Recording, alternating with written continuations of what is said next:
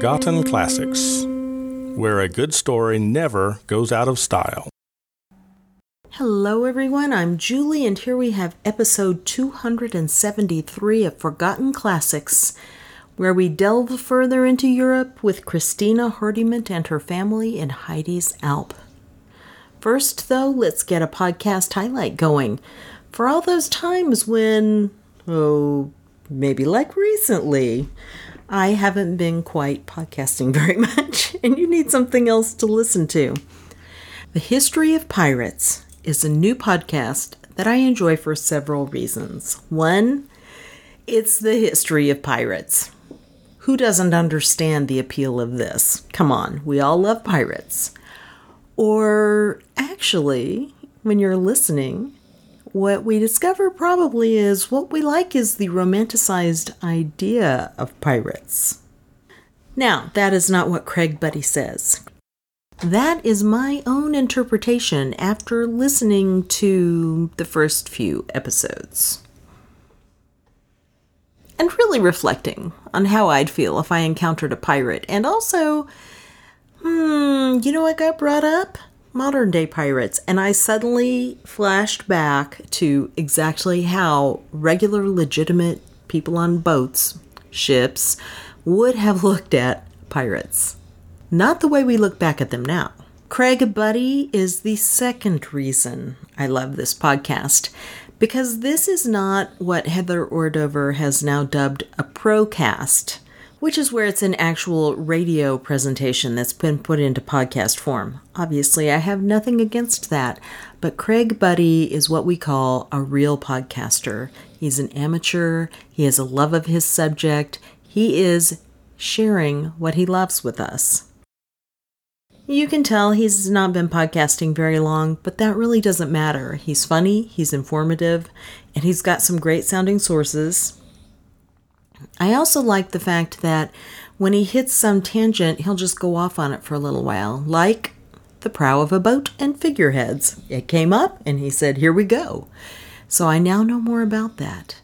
He is starting back at the beginning, and that would be where most of us would understand it to be with the old buccaneers, where different countries would actually kind of endorse these pirates and send them off to do their dirty work along with their own navy.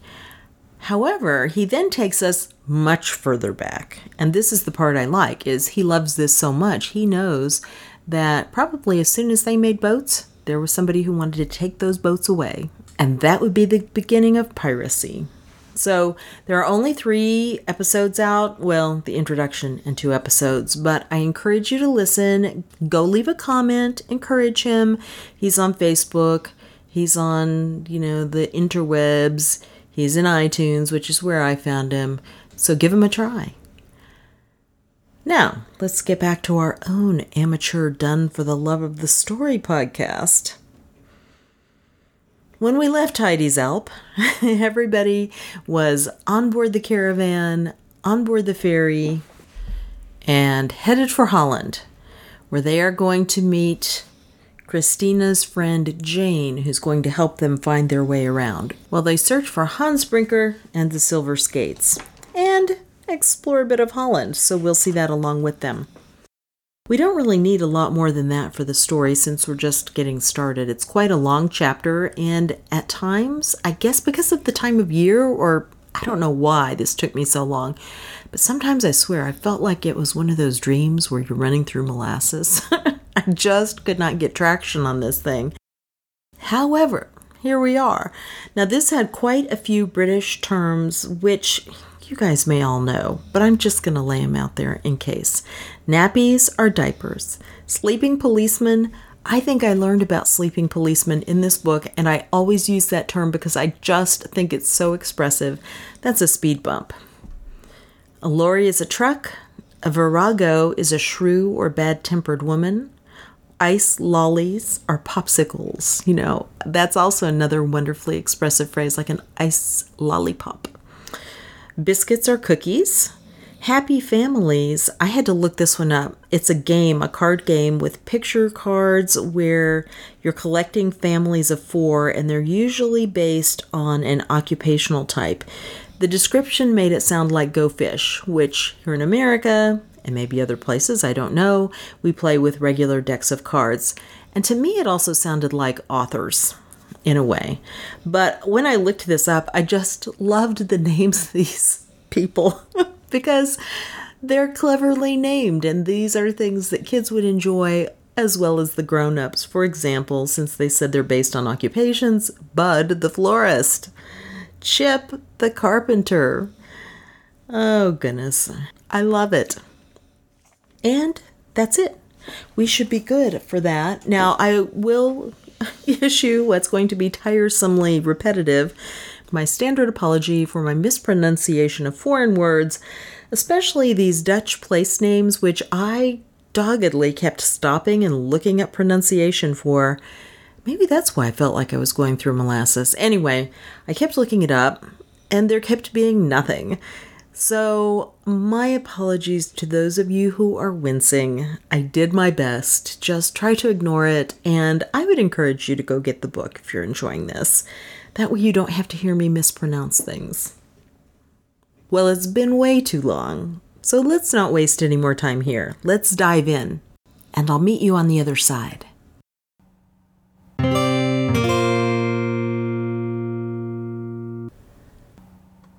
Heidi's Alp by Christina Hardiment. Read by permission of the author. This book is under copyright. 2. Dutch Courage. The call to adventure rings up the curtain, always, on a mystery of transfiguration, a rite or moment of spiritual passage which, when complete, amounts to a dying and a birth. The familiar life horizon has been outgrown. The old concepts, ideals, and emotional pattern no longer fits. The time for the passing of a threshold is at hand. Typical of the circumstances of the call are the dark forest, the great tree, the bubbling spring, and the loathly underestimated appearance of the carrier of the power of destiny. Joseph Campbell, The Hero with 1,000 Faces, 1968. 5:00 in the morning. I had somehow assumed sunshine, but the jaws of the car ferry opened to reveal a drowning world. Gray rain poured down, undramatic, unrelenting. Still sleepy from a short squashed night in the tiny four-berth cabin, we looked blearily at our first Dutchman, a customs official with a flat Flemish face. Indifferent, he looked back, unaware that he was the herald at the gate of a great new world of romance and fairy. I drove gingerly along the right-hand side of the road for a few hundred yards, then turned the van into the station car park.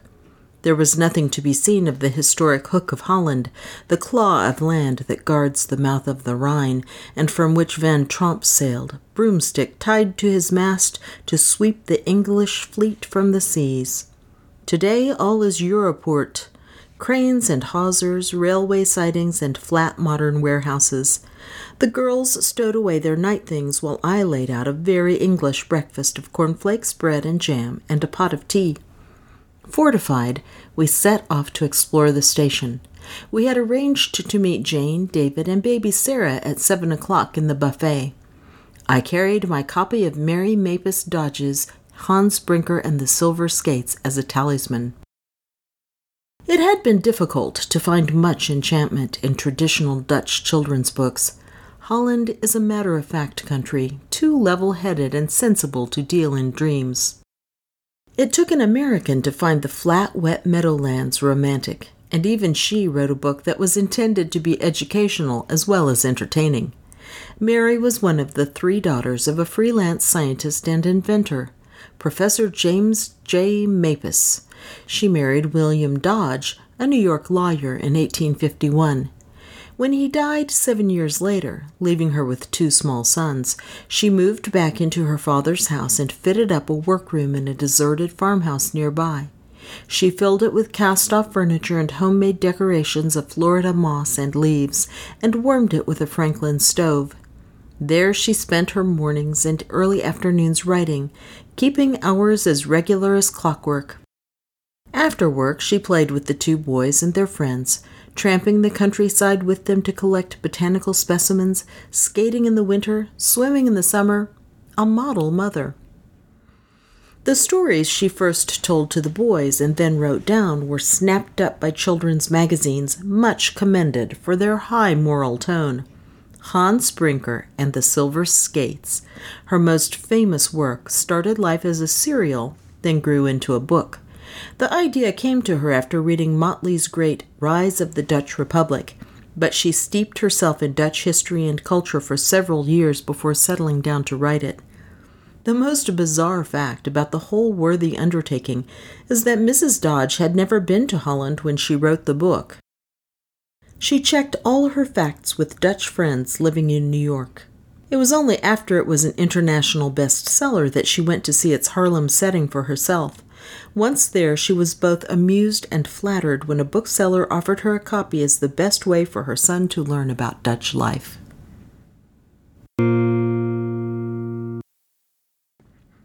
The plot is a good one, complex and never predictable. It centers around two children, Hans Brinker and his sister Gretel, whose father had been knocked witless some time before by a fall from some scaffolding on the Veermik sluice while he was repairing a dike. He hovers in the background, to Gretel just a strange, silent man whose eyes followed her vacantly whichever way she turned, but to Hans an agonizing travesty of his memories of the hearty, cheerful-voiced father who was never tired of bearing him upon his shoulders and whose careless song still seemed to echo nearby when he lay awake at night. Their mother earns a scanty living growing vegetables, spinning, and knitting. In hard times she even harnesses herself to the tow ropes of barges, but now Hans is old enough to undertake such drudgery in her place. The children work and play in convincingly authentic Dutch style among the dikes that protect their country from the sea. Into the story comes a light-hearted flock of young skaters, fortunate children of the rich burghers of Amsterdam, Leiden, and Haarlem. Through their kindly agency, Hans and Gretel qualify to enter for the great race to win the silver skates. Skating also provides Mrs. Dodge with an excuse for taking us for an extremely informative tour of the historic towns linked together by the local canal network. The boys skate to Haarlem and hear the great organ of St. Bavo on which Mozart once played. They go to Amsterdam and inspect the paintings in the Rijksmuseum. To The Hague to see the Mauritshuis, to Leiden's Museum of Antiquities. This lengthy fictionalized geography lesson slows the action of the book down considerably, but not irredeemably. Mrs. Dodge interweaves her main plot, the curing of Hans's father by the eccentric Dr. Boekman, a tribute to the famous 17th century Leiden physician Dr. Boerhaave, into the skating gang's adventures, contrives a mugging and a prodigal son's return, and ends up with a fine feminist finale when Gretel wins the silver skates. The door of the station buffet swung open. With heroic punctuality, David and Jane had driven nearly 200 kilometers from Assen in the northwest and were only 15 minutes late. Puzzled and sleepy, Sarah scanned us from the security of Jane's arms. Susie smiled at her steadily, with none of the nervous inquiry with which adults approach unknown children. Reassured, Sarah gave her one of those smiles that melt right across a baby's face and end up leaving their arms and legs wriggling in ecstasy. They were fast friends from then on. After the Joneses had humanized themselves with coffee and trenchers of ham and rye bread, we braved the rain again. Quantities of infant kit were transferred from David's car to the van. Although I had kept a large locker under the back seat empty for Jane, I had forgotten that one baby needs about as much equipment as 4 children. As I considered where to put everything, David walked over with 2 gigantic bags of disposable nappies. I realized I had also forgotten about nappies and all that they entailed. The only answer was to sacrifice the shower room.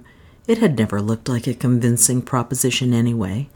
Finally, backs aching from stooping and shoving, we found a place for everything and put, for a few moments at least, everything in its place.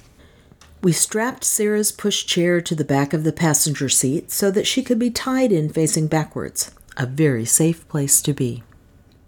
Sarah had other ideas. I trailed through the rain in David's wake, trying to change my reflexes to expect cars to hit me from the right and not the left. She howled with a determination that could not be ignored. Guiltily, Jane unstrapped her and crouched amidships, holding onto her as tightly as possible. It was only 10 kilometers or so to Wassenaar, but we felt every meter. Checking into the Duinrell campsite was a simple matter, and as it was both midweek and off-season, we had a small hedged enclosure almost to ourselves. I rummaged under the seat for the electricity cable, plugged Bertha proudly into the area terminal, and looked around. The rain had eased off, and the girls were eager to head for the famous amusements, most of them free to campers on the site.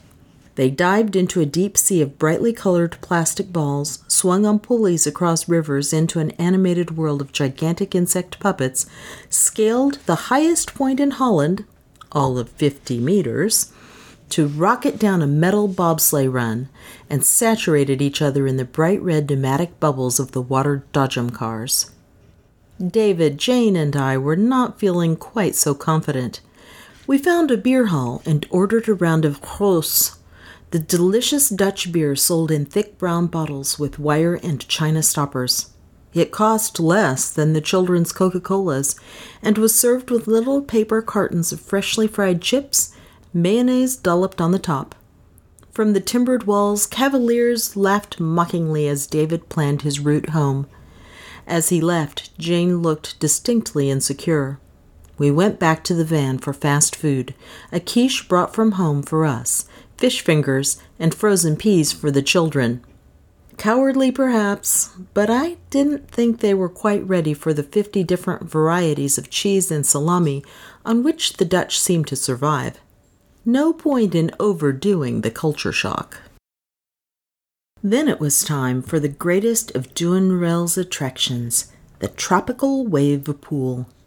Initially, the technology was daunting. Instead of a ticket, we were given a plastic card that led us through a magnetized gate.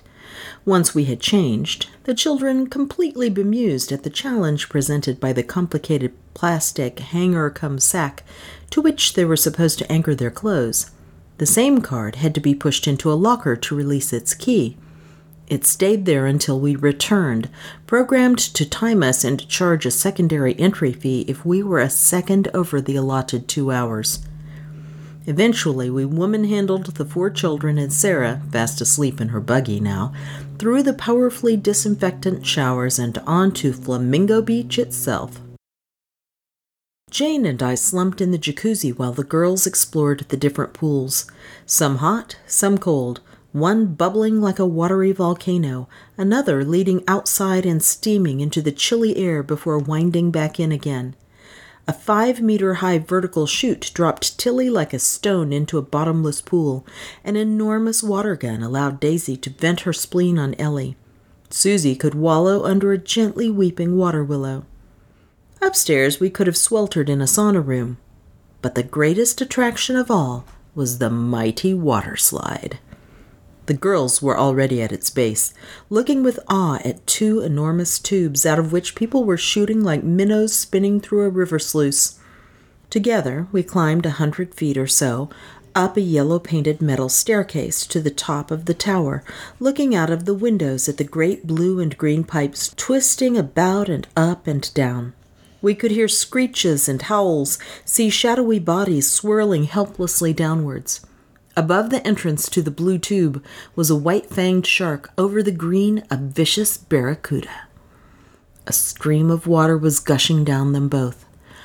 I donned the steady-eyed smile with which all mothers veil their secret misgivings and urged the children down Blue Shark ahead of me. One by one they disappeared into what was then the longest water slide in the world, nearly 300 meters of uncontrollable freefall. I heard their shrieks die away. Then it was my turn. I lay back and gave myself up for lost. The slippery glass sides of the tube arched all around as I spun faster and faster downwards, screaming uncontrollably, flung up around the bends, then impelled forwards into a bumpy straight like a spider washed away in a waste pipe. Even though I had left a prudent gap before setting off, my weight meant I caught the children up. Tilly screamed as my feet came onto her shoulders, then discovered to her delight that together we went even faster. At last the pool came into sight, and we were spat out into it, giggling hysterically. We forgot the sauna and raced up the stairs to try the Green Barracuda. For rapid succession of stomach-churning fear and dizzy triumph, the water chutes were unbeatable. Time passed very quickly. Sarah woke up and had a little paddle, but was not entirely sure that she liked it. Held close to Jane in the warm bubbles of the jacuzzi, she relaxed and grinned, but the trauma of getting changed was too much for her. And for us. Keys and cards got lost and muddled, towels trailed in the drain, anoraks were left in cubicles. The clock ticked inexorably on. My temper shortened as I envisaged 6 more entrance fees. By the time we battled through the turnstiles and got back to the van, we were all tired, wet, cold, and bemused. It soon became clear that having a baby aboard was going to introduce new tensions. Sarah grabbed at the fridge controls, mashed a banana into the carpet, strutted importantly at the table in front of her newfound audience of receptive older children, and finally did a catapult fall onto the floor just as Jane turned her back to stop the milk from boiling over. Bed for everybody seemed the easiest solution. The 3 sardines overhead fell sound asleep as soon as their heads hit their tiny pillows. Tilly sat up for a little longer in her corner of the double berth, reading Hans Brinker like a model daughter, and next to her Jane rocked Sarah to and fro. I arranged a foam mattress across the cab, patting the pit between the seats with books and the typewriter and wishing the gear stick could be unscrewed. Feeling a little old maidish, I boiled the kettle for my hot water bottle, poured the dregs of our evening pot of tea into a thermos, and retired behind the curtain that divided the cab from the body of the van. Despite the repeated assurances we gave each other, both Jane and I approached the night with dread. When I was woken in the small hours by Sarah's crying, my morale was at rock bottom. I remembered Jane's frank admission that Sarah was not great at night, and wondered how on earth I could have cheerfully dismissed it. Sleep, long, undisturbed hours of it, seemed the most necessary and desirable thing at that moment. Nightmare visions of how much could go wrong in the next 2 weeks began to run through my head. Why on earth was I risking interrupted nights and days tyrannized by the unpredictable needs of a 1-year-old just when my own children were old enough to be cooperative? But new hope rose with the dawn. When I looked at my watch at 7 o'clock, I realized that Sarah had woken only once, to be quickly cozied back to sleep after a breastfeed that had more of comfort than sustenance in it. "Officially she's weaned, of course," Jane had whispered across to me, "but it's hard to explain to her that it's over." The others were still sleeping soundly. No one had complained of kicks, colds, or Sarah's cries. Though the thermos was a failure, my hot water bottle was still warm and friendly. Sarah raised her head from her favorite corner of the duvet and looked across at me with a king-sized grin of recognition. Disarmed completely, I grinned back. A new alliance had been formed. After a hot cup of tea and a bracing walk to the luxuriously appointed shower block, the worried zombie of the small hours was a brisk and efficient captain once again. It was mid-afternoon before I could persuade the girls to leave Duinrell. Sheer exhaustion finally slowed them up enough for me to corral them into the van for tea and speed northwards to Haarlem. Sarah had dropped into a deep sleep in her pushchair so Jane could sit beside me in the cab and provide a running commentary. The neatness and dapper domesticity of Dutch life struck us immediately. White painted gables and window frames trimmed the dark brick houses like icing on gingerbread. Orange awnings curled crisply above wooden balconies. white lace fringed the windows, but the real curtains were the pot plants on the sills. We saw flowers everywhere, edging the highways, hanging from lampposts, perched on petrol pumps. Instead of slowing cars down by sleeping policemen, the Dutch have low troughs of tulips that jut into residential streets and force cars to trail through them in a slow slalom. Dutch towns spend more on plants than they do on street lighting, Jane told us. And look out for the cyclists. They have priority over the cars, and they take it. You lose your license straight away if you hit them. I was having trouble with the traffic. The Dutch have a disconcerting habit of ignoring red lights completely if they're in a hurry. Even more worrying was the aggressive attitude of the cyclists. Although given generous chunks of road space both in towns and in the country, they are clearly imperialists, eager to grab even more. At road junctions they attacked from all sides, leaving Bertha crawling cautiously through them like a muddled bear in a swarm of bees. I began to wish we were on bikes ourselves. If we'd been going no further than Holland, we could well have done just that. A countryside network of cycle tracks and the flatness of the land make biking an attractively cheap and healthy way of seeing the sights. The bikes themselves were generally heavier, more business-like machines than our flashy chrome lightweights. They were built to carry whole families. The girls watched respectfully as a large Dutchman with bulging calves pedaled past us, a toddler strapped into a basketwork seat in front of the handlebars, his wife sitting side saddle on the carrier. "It's a much more accepted thing to go out for an evening on a bike," said Jane, pointing to a girl who was careering across our bows in an elaborate outfit, evidently party-bound. A dark-suited businessman overtook her, his briefcase strapped neatly down over the crossbar, keeping fit and saving time and money. Motorists seemed to be very definitely second-class citizens in the eyes of Dutch cyclists. We were heading for Haarlem to retrace the footsteps of Mary Mapes Dodge's sightseeing boys and Hans Brinker.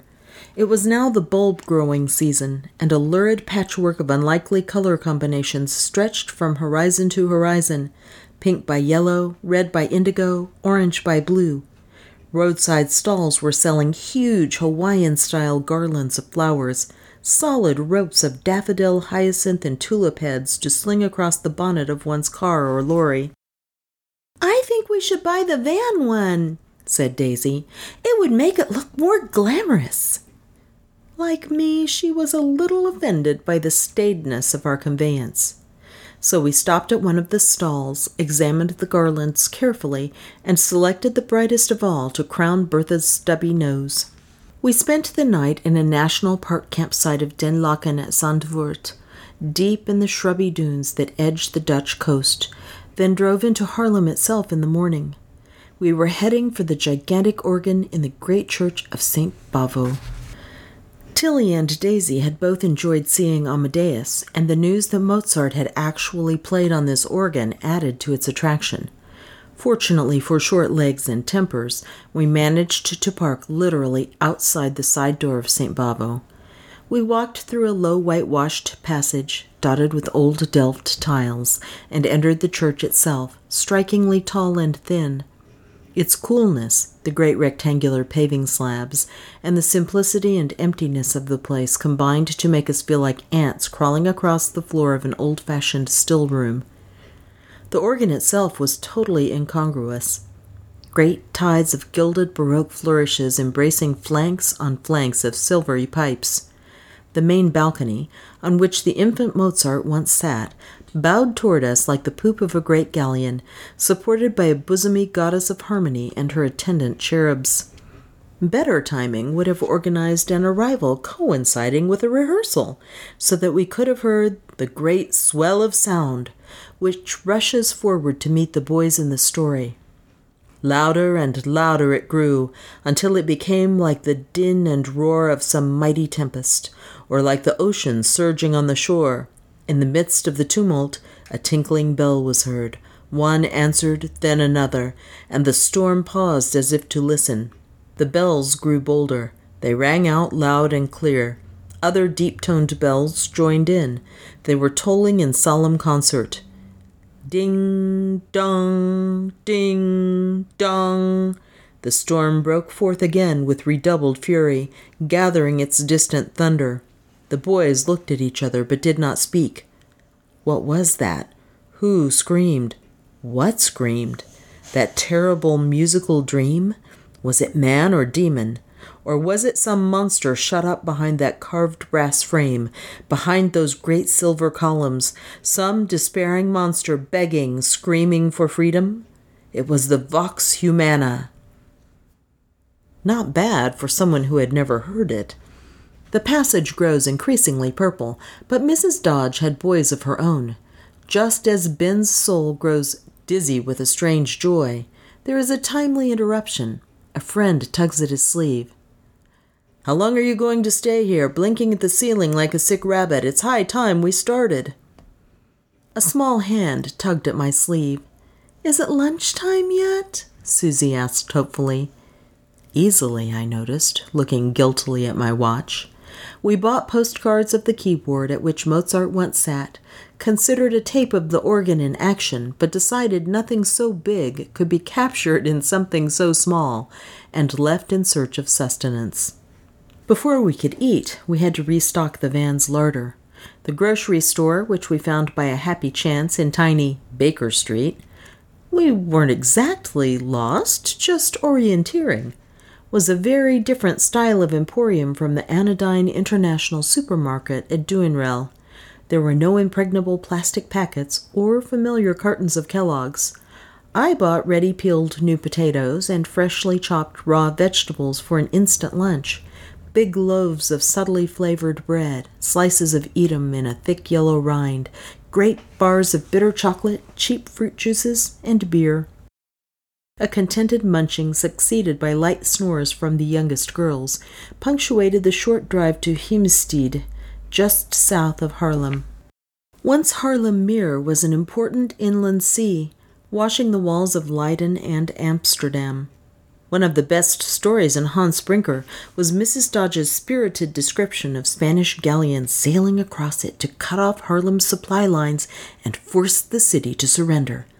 2,000 of the Dutch garrison walked the plank here, where cows were meandering among the buttercups and lush polder grass. Now Haarlem Meer is a ghost sea, drained by Cornish Newcomen engines in the 19th century. At Heemstede there was a museum of draining history, which I thought would be a good way of bringing home to the children the accomplishment of the Dutch in their battle against the sea. A nice anticipation of the most famous story in Hans Brinker, the tale of the little boy who put his finger in the dike. We parked the van at Kruquisdijk and enthused over the Strawberry Hill Gothic of the elegantly castellated pump-house. Tilly and Daisy looked up apathetically. They were very happy doodling with the brush-tipped pens I'd packed for a rainy day. Fair enough, it was a rainy day, but I was feeling ambitious. One measly organ simply wasn't enough to compensate for the self-indulgence of Duinrell. This museum was just the sort of place that Mrs. Jenks, Mrs. Hayes, Mrs. Prest, and Mrs. Stowe would expect to hear about back at school. We slipped Sarah, still sleeping, into her pushchair, then tried to rally the girls. Susie was hidden in the deepest recess of the upper berth and had to be pulled out upside down, a protesting dormouse. "I can't find my shoes." Ellie never could. "I don't want to come." Daisy had detected an attempt to improve her mind. Tilly descended to low cunning. "I want to stay here and get on with Hans Brinker." At last we sallied forth to queue up for the tickets behind a serious-minded band of German tourists. At least I queued up. The others disappeared en masse into the lavatory. Since there was only one cubicle, and the novelty of a roomy lavatory after the cramped porta-potty was great, this took about half an hour. Then I handed Jane an English version of the efficiently photocopied information sheets about the exhibition and attempted to proceed as recommended. Arrows pointed us firmly toward a long line of black and white photographs, each revealing marginally more land reclamation than the last. Ellie had a better idea.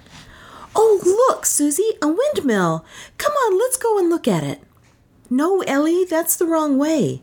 We've got to look at these photos first. Then you'll see the point of the windmills. Now in this one you can see how Holland used to be. Very wet.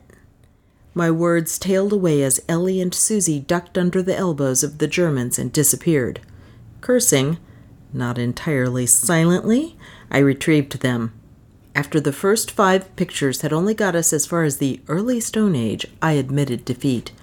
Flipping through the text and pictures like an early Chaplin movie, I gave a speeded-up account of Holland's great achievement and moved on to the excellent models of windmills and steam engines. Our bosoms swelled with national pride at the sight of the well-known names of Watt, Bolton, and Stevenson. I talked of kettles. A stuffed muskrat fascinated Tilly. She refused to believe that anything so soft, sweet, and furry could be as much of a pest as the diagram of its energetic burrowing through dike walls made out. Ellie was quite mesmerized by a dramatic 19th century engraving of a man being washed into cascading floodwaters at the breach of a large dike. She returned to it again and again. What really worried her was another man depicted as watching the accident. "Why doesn't he jump in and save him?" she demanded. "How can he just stand there?" By now, Sarah had woken up and decided it was time for a little exercise. Soon, Susie and she were playing crawling tag in and out of people's feet. Daisy was visibly yawning, and there was a sense of lost direction. Increasingly desperate, I announced there would be a quiz on what they had seen when they got back to the van. Tilly and Daisy brightened competitively and started following arrows and reading notices. Ellie burst into tears. "But I haven't seen anything. I don't understand at all." Sarah saw an intriguing floor-level kinetic model of polder reclamation through the ages and was advancing on the water bubbling through the tiny sluices. Susie had disappeared in the opposite direction and could be glimpsed closing in on a very frail and ancient-looking model windmill. I decided it was time to cut and run. "You can all choose a postcard to send to your classes when we've finished going round." Progress became embarrassingly fast. Instead of urging on the team, I had to drag them back. "But you haven't seen the engine room. Look at all these lovely iron levers and pivots. That is a pivot, isn't it, Jane? It looks as if it ought to move. Tilly, look out of the windows. No, Daisy, don't lean out. And you can see the, arms. That's how the piston things pulled the water up and down, I think." I retreated into the stilted English text for further enlightenment, but by the time I had got my basic hydraulics straight, there wasn't a child to be seen. They were battling for postcards in the hall. "How on earth do teachers manage?" I asked Jane. We were back in the van, sipping tea in the cab. All was peace. The children were at the table writing postcards. Sarah was wedged upright between Tilly and Daisy, proudly wielding a felt tip in imitation. She pointed out comfortingly that children reserve their best behavior for their teachers, that we had walked around the quaint canal-side houses of Harlem for at least an hour that morning, and that just being in a new place was pretty tiring. I began to realize the need to make major allowances for the difference in pace between children and adults. We move forward leisurely and implacably like tortoises. They dart on ahead like hares, then drop exhausted with unpredictable suddenness. A turn-of-the-century childcare expert, Cecil Cunningham, got it exactly right in his 1913 Nursery Notes for Mothers. The child's nervous system is in constant fluctuation. It cannot stand sustained pressure, he pointed out. It needs frequent change of lessons, posture, or activities. Adults, on the other hand, like to concentrate on one task for one time. This is why a child and adult find each other's society irksome if it is maintained for any length of time. His conclusion was small comfort to me and Jane. Women can adapt themselves better than men to this curious rate of oscillation, and nature has arranged that the mother and not the father should manage the nursery. No Virago reprint there. Tea refreshed us all. But as soon as we drove off along the long dike, Sarah decided to fall asleep. Jane grimaced.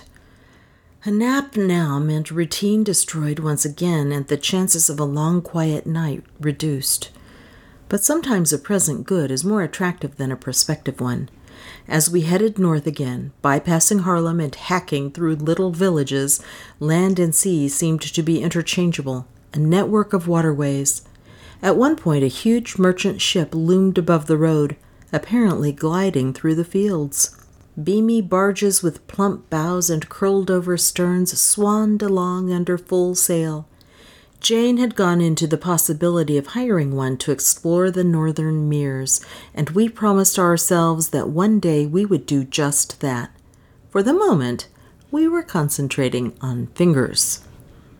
The best-known story in Hans Brinker is the story of the boy who puts his finger in the dike and so saves Harlem from flooding.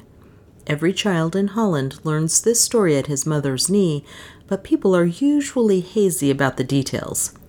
Mrs. Dodge corrects all that.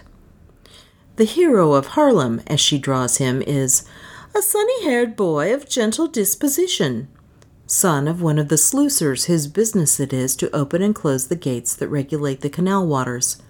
Walking back after delivering some cakes to an old blind man who lived far on the other side of the dike, he hears a trickling of water. He looked up and saw that a tiny stream was flowing through a small hole in the dike. Quick as a flash, he saw his duty. Throwing away his flowers, the boy clambered up the heights until he reached the hole. His chubby finger was thrust in almost before he knew it. The flowing was stopped. Ah, he thought with a chuckle of boyish delight, the angry waters must stay back now. Harlem shall not be drowned while I am here. Night falls. His mother decides he must be staying the night with blind Jansen. The chubby cherub grows chillier and chillier. How can we know the sufferings of that long and fearful watch? What falterings of purpose, what childish terrors came over the boy as he thought of the warm little bed at home, of his parents, his brothers and sisters, then looked into the cold, dreary night. If he drew away that tiny finger, the angry waters, grown angrier still, would rush forth and never stop until they had swept over the town. No, he would hold it there till daylight, if he lived. He was not very sure of living. What did this strange buzzing mean? And then knives that seemed to be pricking and piercing him from head to foot. He was not certain now that he could draw his finger away, even if he wished to. Luckily, a clergyman happens along at daybreak. "In the name of wonder, boy," he exclaimed, "what are you doing there?" "I am keeping the water from running out," was the simple reply. "Tell them to come quick." My Dutch friends in Oxford, the Schulers, had been a little embarrassed when I asked them about this story. "Of course it is just a symbol. No one in Holland believes it is actually true," they had said. After the dramatic picture she had seen in the pumping station museum, Ellie certainly didn't. No childish finger could ever have stemmed the fury of those rising waters. It is probably significant that Mrs. Dodge has it read out in an English school, and she is careful to get one of her Dutch boys to explain that it symbolized the spirit of the country. Not a leak can show itself anywhere, either in its politics, honor, or public safety, that a million fingers are not ready to stop at any cost. But I heard a rumor of a statue to the memory of the heroic little boy, and the Dutch tourist office had confirmed that this was true. It was at Sparendam, a tiny village just north of Harlem. It was put there early this century in response to the demand from American and English tourists who had read their Hans Brinker and wanted to see where it all happened. Well informed after my spirited reading of the story the night before, the girls were very amused to read in the tourist guide that the statue was of Hans Brinker himself. We decided to make a small pilgrimage to see it. Bertha rumbled along the single main street of Sparendam late in the afternoon. As the road bridged two small meres, we saw the statue, a puckish bronze urchin crouched with finger extended over a small mound. In the background on either side of the road were boats, moored or pottering along on some small business.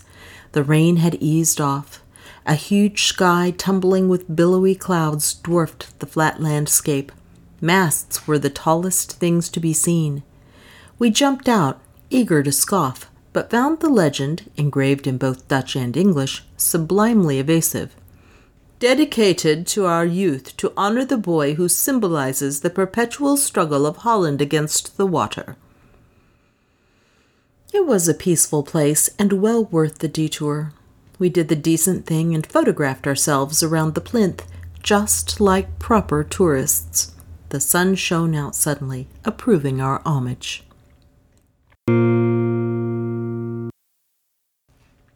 Our original plan at this point was to camp a little further north at Alkmaar, a small town with a legendary cheese market where every Friday traditionally dressed cheesemakers trundled deep yellow cheese footballs around on their carved barrows. Jane's researches had discovered a skating museum close to Alkmaar Station in Prince Alexander Straat, part of it the Hans Brinker Museum that had once been in Schermerhorn. She had phoned up to discover that it was mainly concerned with skating history and that special arrangements had to be made to visit it except on every fourth Saturday of the month, which this wasn't. Alternative attractions were the world's largest flower show at Keukenhof or the early morning flower auction at Aalsmeer. Dolphins beckoned from Zandvoort, windmills from the open-air folk museum at Zaanse Schans. The prevalent mood in Bertha was not receptive to any of these schemes. We did get to Alkmaar, but as it was Saturday, the cheese market was over and the skating museum not yet open. The skies had darkened once again. Slowly and indecisively circling a small roundabout near the town's pedestrian precinct, we glimpsed enticing gables, an ancient square. Alone, one might have nipped out for a cup of coffee and a dash of atmosphere. But the prospect of finding shoes and jerseys, packing up spare nappies, bottle and biscuits for Sarah, and turfing 5 sleepy children out into the drizzle was not an attractive one. Haarlem had been a success.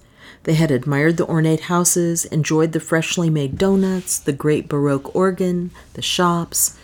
A tourist should avoid promiscuity, I told myself primly. Let Haarlem remain uncluttered by afterthoughts, a fine, simple picture of a traditional Dutch city. The roads were broad and empty. Looking at the map for somewhere to camp, I suddenly realized that it was only 220 kilometers, between 3 and 4 hours, to Jane's house in Assen.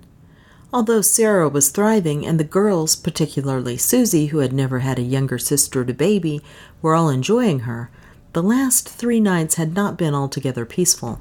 The weather had failed us. A pit stop for refit and sort out would refresh us all. We had planned to stop at Assen anyway on Sunday night. Why not use it as a base for exploration of the Dutch scene? Jane talked of traffic parks where the girls could learn the continental rules of the road in vintage pedal cars, of cheese farms and clog makers. I thought of long hot baths and solitude. I had always predicted that we would need a break from the close quarters of the van. Maybe it was better to have it sooner rather than later. Bertha took wing and flew northwards toward the Aflitsdijk. We had chosen the road across the Aflitsdijk rather than the southern road to Assen because it looked, on the map, such a dramatic drive, half an hour of watery horizons. The old Zuider Zee was finally reduced to lake status as the IJsselmeer in 1932. Building the 30-kilometer-long dam that reclaimed it from the North Sea was the fulfillment of a very old Dutch dream. In 1667, Hendrik Stevens drew up a plan to link the whole chain of islands off the Friesland coast, but it wasn't until 1891 that a feasible plan was finally drawn up by Cornelius Lely. He witnessed the beginning of his scheme in 1920, but died in 1929, 3 years too soon to see it completed. At a stroke, the Aflitsdijk, literally the closing off dike, cut down that stretch of coastline from 300 to 45 kilometers, making flood damage within the new IJsselmeer a far less frequent problem and enabling polder reclamation within the mere to increase dramatically. When they reclaimed one of the largest polders, they found an airplane settled on the mud, Jane told me. It had crashed during the First World War. You can still see it now. set in the middle of a grassy field. We passed the statue of Cornelius Lely gazing out at the fulfillment of his vision and set out across the dike itself. All we could see just then was a dead straight road narrowing into infinity and lots of water. Far away on the mere, Jane and I could see the white wings of sailing barges, distant birds of passage. Bertha suddenly seemed suffocatingly sedate. "This doesn't look very safe," complained Ellie as we drove along between a high wall that only just hid the North Sea and a grassy bank that ran down the shore of the Isselmeer. "There isn't even a fence." The repeated references to flooding had unsettled her. I don't think she ever really trusted Holland, despite, or perhaps because of, my efforts to explain the wonder of it all. Nearly 7 o'clock, supper time. We parked the van at the first of the stopping points that punctuate the Aflitsdijk, climbed the observation tower, and looked eastward. The wind was whipping across the dike, and the sea had a mean, steely look. At close quarters, the mere looked equally unattractive. The sailing barges were heeling hard. Perhaps, at this time of year, we were better off in Bertha, now pungent with the smell of frying bacon and deliciously warm after the keen wind outside. Over supper, we looked at dramatic aerial photographs in the Guide to the Dike, which we had bought in a souvenir kiosk halfway up the tower. They showed the sea swirling greedily through ever-shrinking gaps, until at last, to a salute from hundreds of ships' hooters, the dike was ceremoniously completed on 28th May 1932. Just here, where we were parked. Ellie shifted uneasily. Sarah, wrestling with her first whole green bean, nearly choked. It was time to move on. Further across the dike, we passed a restaurant and a garage. At the next halt, there was even a campsite. Tempted, I looked back at the crew. They had tired of dike watching and were deep in their books and drawing. Sarah had dropped off to sleep in Jane's arms. Jane, too, was dozing. I remembered the wind and the rain and decided not to draw their attention to it. In warmer weather and with a windsurfer on the roof, it would have been a wonderful place to halt for the night and sail in the sunset or the dawn. I drove along the empty road with only the seabirds for company. That suited me fine. I was already finding the continual compromise between my ambitious plans and the children's needs wearing. And this was only day 4. At the same time, I was also beginning to appreciate their realism. My desire to see everything there was to see in any given place was, in fact, an absurd one. We might indeed see the sights, but what would remain of them except a muddled memory, like the old tourist joke of, "Where are we? If it's Friday, it's Paris." When the pencil-thin horizon of Friesland came into sight, a low, dark streak under leaden skies, Ellie crept out of the mound of sleepers and wedged herself companionably behind my seat. She offered to while away the time by telling me the story of Little Claus and Big Claus. She told it very well, but I was a little disconcerted by her familiarity with it. I'd just been reading Bruno Bettelheim's theory in his The Uses of Enchantment, that children find a great deal of satisfaction in fairy stories that express their unconscious wishes and fears. What was it about Big Claus and Little Claus that fascinated her? The gory dispatch of the grandmother? Obviously a mother symbol, Bettelheim would say. Or the triumph of the weak over the strong. Such a materialistic tale, too. Why couldn't she have a simple and understandable affection for Cinderella?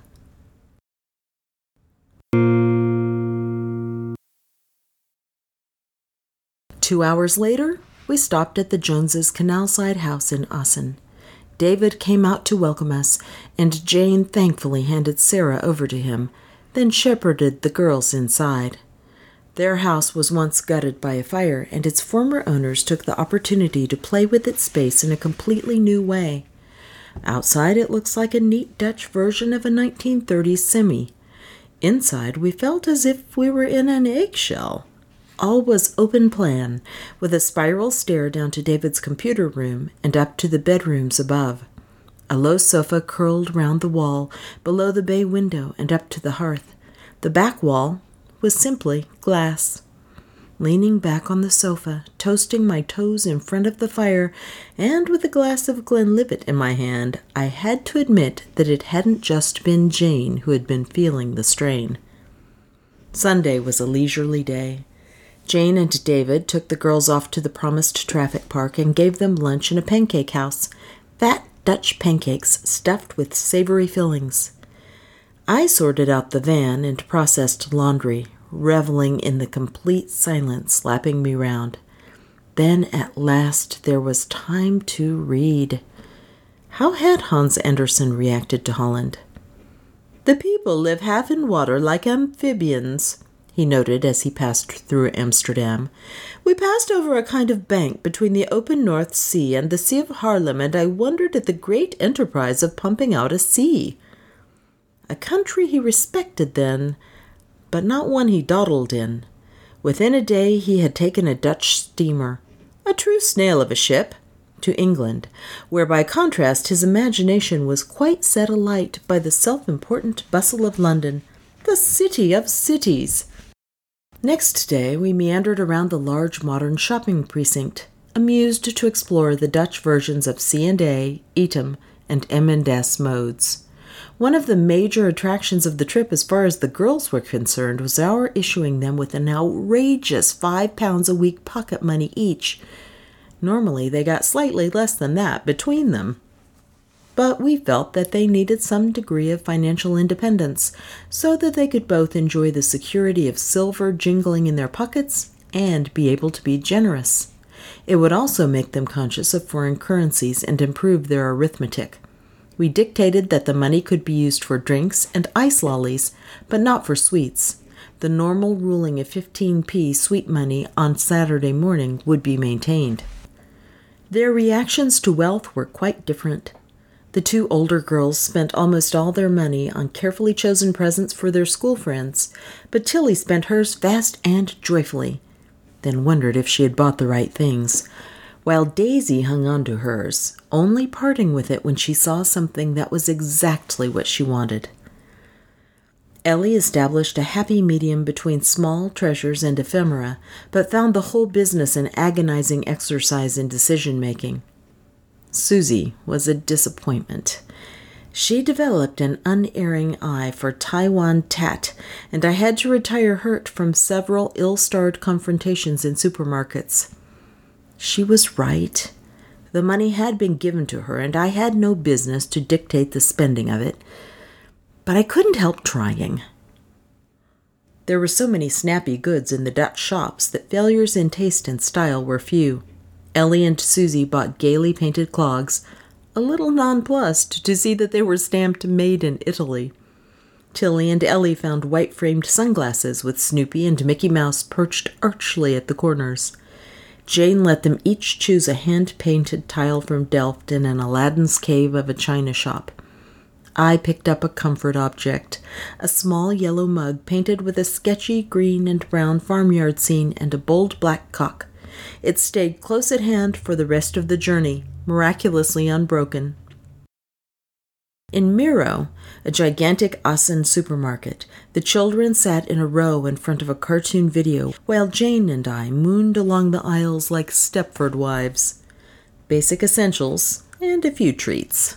20 packets of good cheap Douai Egbert coffee, handfuls of rainbow-colored garden flares, lots of biscuits. I tried to buy the wooden children's skates that Jane had told me were still worn there by beginners, but such an enterprise in early May was looked on as lunacy. "Never mind, I'll get the boy next door to show you his," said Jane. Later that day, Peter brought round a pair of wooden skates, metal blades set in wooden frames, which can be strapped with long woven red ribbons over any boots. He also brought his speed skates, which he handled as reverently as Gretel must have treated her hard-earned prize. The gleaming silver blades were extraordinarily long, the boots highly polished black leather.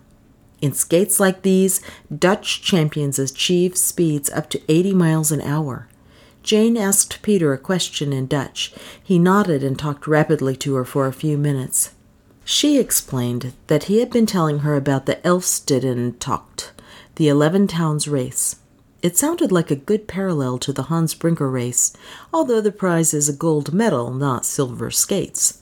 It dates from a mid-15th century Friesland tradition. The young farmers used to skate to the 11 main towns of Friesland by canal and have a drink in each. In 1909, it was formalized into a 125-mile-long race. Competitors set out before dawn, and the last skaters arrive late at night.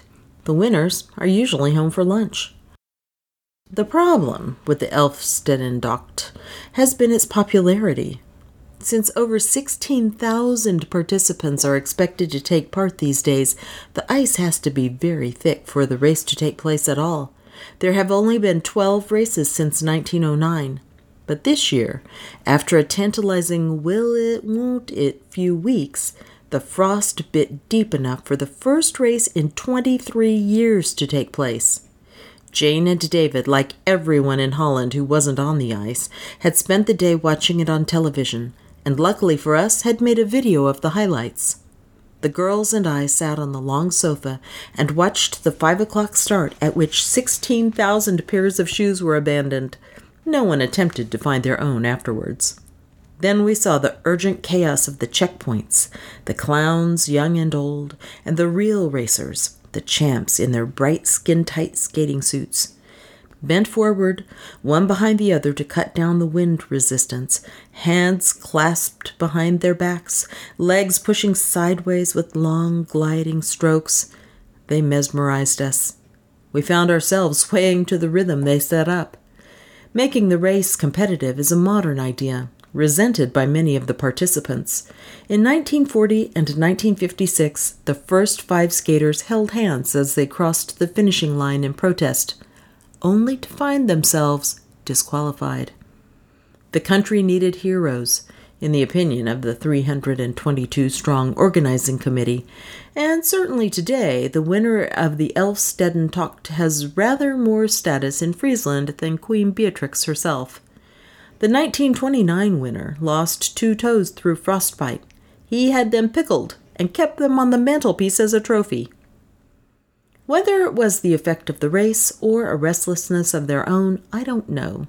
But as we switched off the television, Tilly and Daisy turned to me with a concerted determination. "It's nice here, but it's too like England. We want to see more foreign places. There doesn't seem to be much magic in Holland. I thought we were supposed to be camping, not living in houses." They were right, of course. The Dutch are so neatly and intelligently organized that there seems little room there now for the old legends and stories that Mary Mapes Dodge chronicled so lovingly. Hans Andersen hadn't lingered there for long, and nor should we. It was time to move on. One way of ensuring Sarah slept was to drive through the night.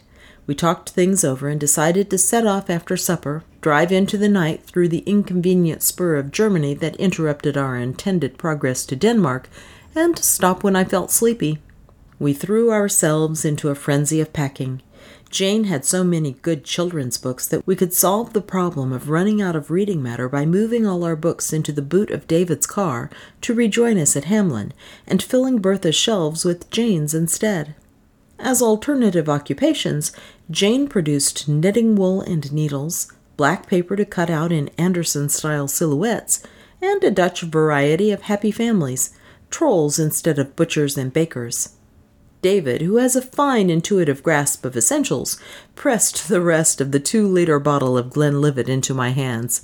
After a very English feast of beef and roast potatoes, we got the children into their night things, settled them down in the van, and took off into the unknown night once more.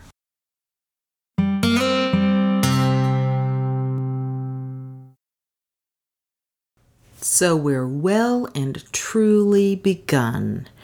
And I love the family dynamic as they all get used to each other, as the mother, Christina Hardiman, gets used to the idea that the kids aren't just going to go along here. I mean, the thing in the museum where everything's falling apart sounds so familiar. And I think most parents have to learn that, is that you're just going to be able to do so much. So you have to pick and choose carefully. In fact, I think I've mentioned it before that when we traveled with our kids to Europe, I feel like one of the genius things that we did was any place that we were at for more than a couple of days, everybody in the family got to choose their activity that we would kind of parcel out through the days or give everybody their own day. And so in Paris, everybody had looked through the guidebook and thought about it. That's how we wound up seeing the Doll Museum.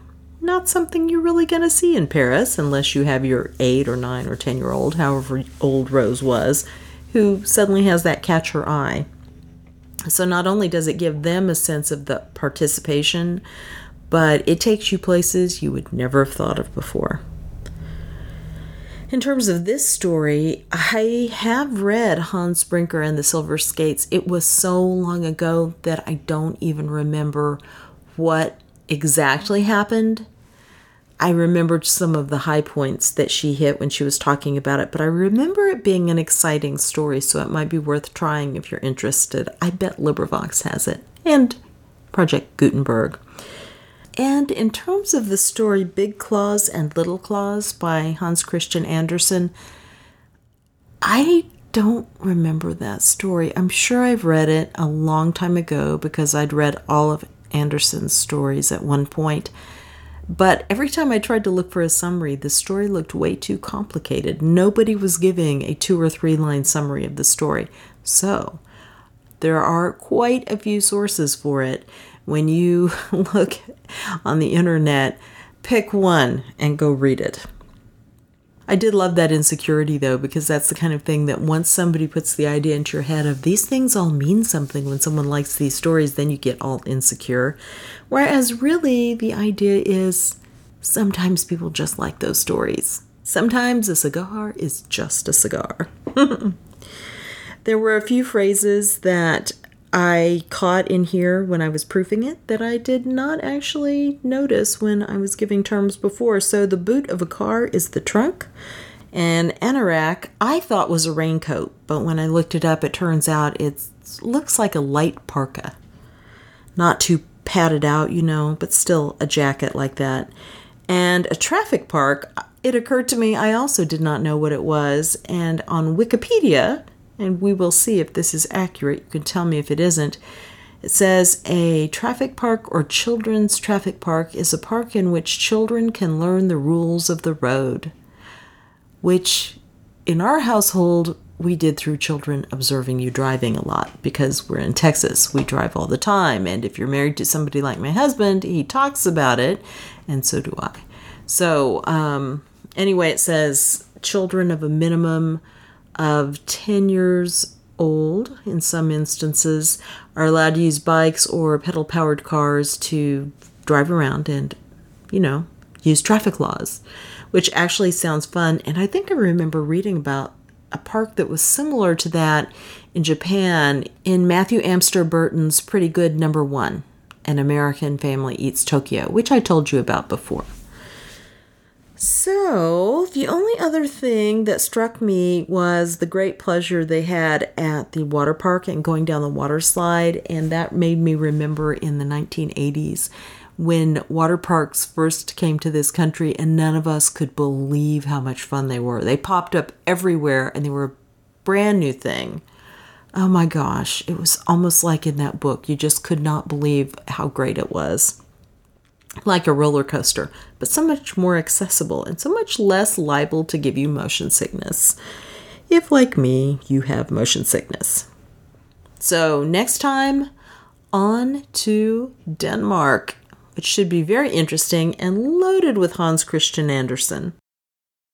In other news, later this week, if you're interested, Scott and I will be talking about a Christmas movie over at a Good Story is Hard to Find podcast. He went for a real classic, It's a Wonderful Life, and I'm really looking forward to talking about it. I hadn't watched it in so long, and as always, when you're thinking about talking about something, you suddenly notice things and think about it a little bit differently. So it was really fun watching it with that in mind. At Craftlit, Heather recently began Herland, and It's a bit off-putting to somebody like me at first because it's always talked about as being a classic piece of feminist literature from 1915, and I'm thinking, I'm as bad as a guy that way, I guess, but oh, what a bore.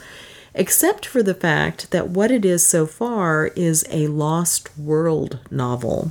And I love those, where all of a sudden you're in the jungle and the natives all say, oh, these kind of crazy, weird things go on over here, this place that no one can get to unless you have an airplane, unless you find the secret tunnel that leads into it, etc. And then your adventure begins with dinosaurs or a land completely populated only by women. So far, I'm really enjoying it, and I can recommend it. We're 3 chapters in, so we'll see how it goes. And I guess that's all for right now. Rose comes home on Saturday, getting ready for Christmas, so that'll be a week of Christmas time. So there will probably be another long gap before we have another episode of this. So I guess that helps justify the fact that it's super long. And in fact, I am getting ready to go wrap presents because I have some that have to go to Germany for my brother and sister-in-law. I have some going to Florida and all around the country. And oh my gosh, we're down to the wire. Well, the German ones will probably miss, but they're probably used to that by now. But anyway, so I got to get out of here.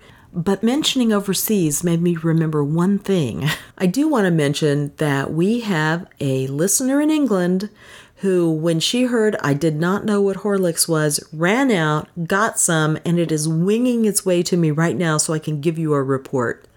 Now, is that a fan or what? She was so nice. So, Julie Sanderson, thank you very much. I'm really looking forward to it, and we will definitely have a report. If anyone else would like to send me an email about Horlicks or anything up to and including my terrible pronunciation, keeping in mind that I've already mentioned I know about it, you can contact me at julie@glyphnet.com, GLYPHNET.com. You can leave a comment at the blog, hcforgottenclassics.blogspot.com. You can leave me a review at iTunes, just because I like to see the reviews. And last but not least, as you know, thank you for listening. I really have a blast reading this, and I definitely would not be doing that if it wasn't for you coming by to listen. So thank you very much.